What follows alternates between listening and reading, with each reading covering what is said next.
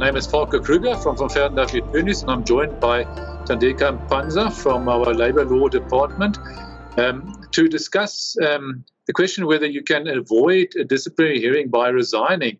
I guess the idea of the employee is to make sure that he doesn't have that on his record, and therefore he wants to resign before the disciplinary hearing proceeds, whilst the employer obviously wants to make sure that justice is done, etc. So I think there was a bit of uncertainty previously, Thandeka, before we had this judgment now. Well, good day, Volker, and good day to the listeners at home. That is indeed correct. We actually found ourselves in a position where we had two conflicting decisions coming out of the Labour Court with regards to this issue. Perhaps let me first make reference to the first matter. We first had the matter of Mtati versus KPMG Services. And in this matter, the Labour Court found that once you have resigned or by giving notice, an employee is entitled to terminate his contract of employment by way of a further unilateral act of resignation during the notice period. What this therefore means is that employees were able to forego serving their notice periods and were thereby able to avoid being subjected to a disciplinary proceedings where they had terminated their employment in such a manner. And then coming out of the very same court, we had another decision. In the matter of Coetzee, the court held that when an employer did not accept an employee's resignation with immediate effect, the employment relationship did not terminate. The court found resignation takes full effect at the end of the notice period, and resigning with immediate effect constituted a breach of the employment contract. The court went on to find that an employer is not bound to accept a resignation with immediate effect and could therefore continue with a disciplinary hearing during the employee's notice period in the employee's absence. And which brings us to the current matter that has now brought clarity to these two conflicting judgments. So in this case, I think it's the Naidu case, which is a judgment by the High Court of South Africa, Gauteng Division, Pretoria. The facts were also similar to the facts that you just explained in those two cases, and the court basically had to take sides, decide, which of the previous two judgments were correct. That is indeed so correct, Volker. So in this matter, essentially what happened is that the employees were subject to a disciplinary inquiry after certain allegations of misconduct were leveled against them. However, just before the disciplinary inquiry commenced, the employees tendered their resignation with immediate effect.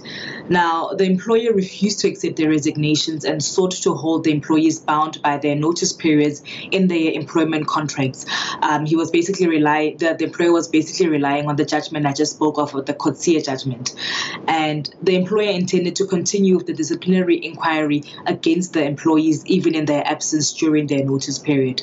The employees thereafter approached the court on an urgent basis, seeking an order preventing the employer from subjecting them to a disciplinary hearing. Okay. And the outcome? What was the finding?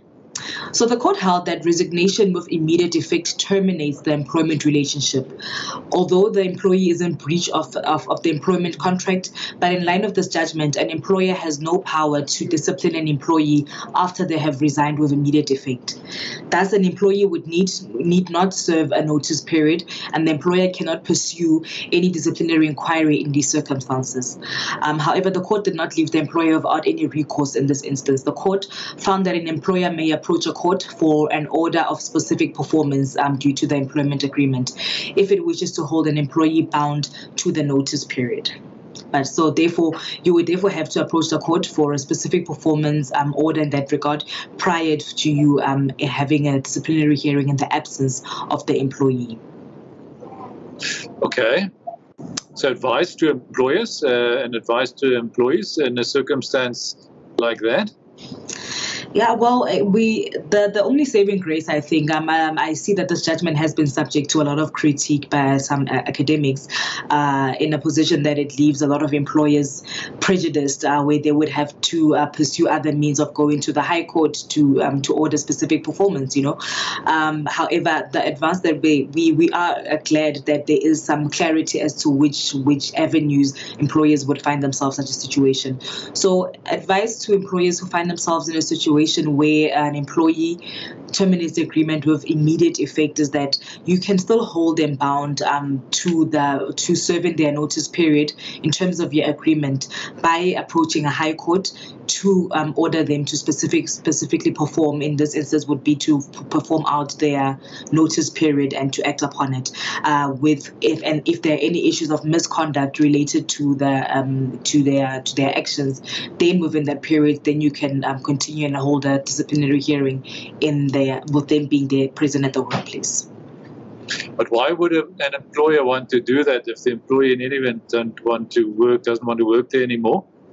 Because what the effect of this judgment is that essentially an employee would basically, if they are subject, for example, to misconduct charges and they are brought before disciplinary inquiry, they can evade coming to a disciplinary inquiry on the basis that the employer-employee relationship has been terminated.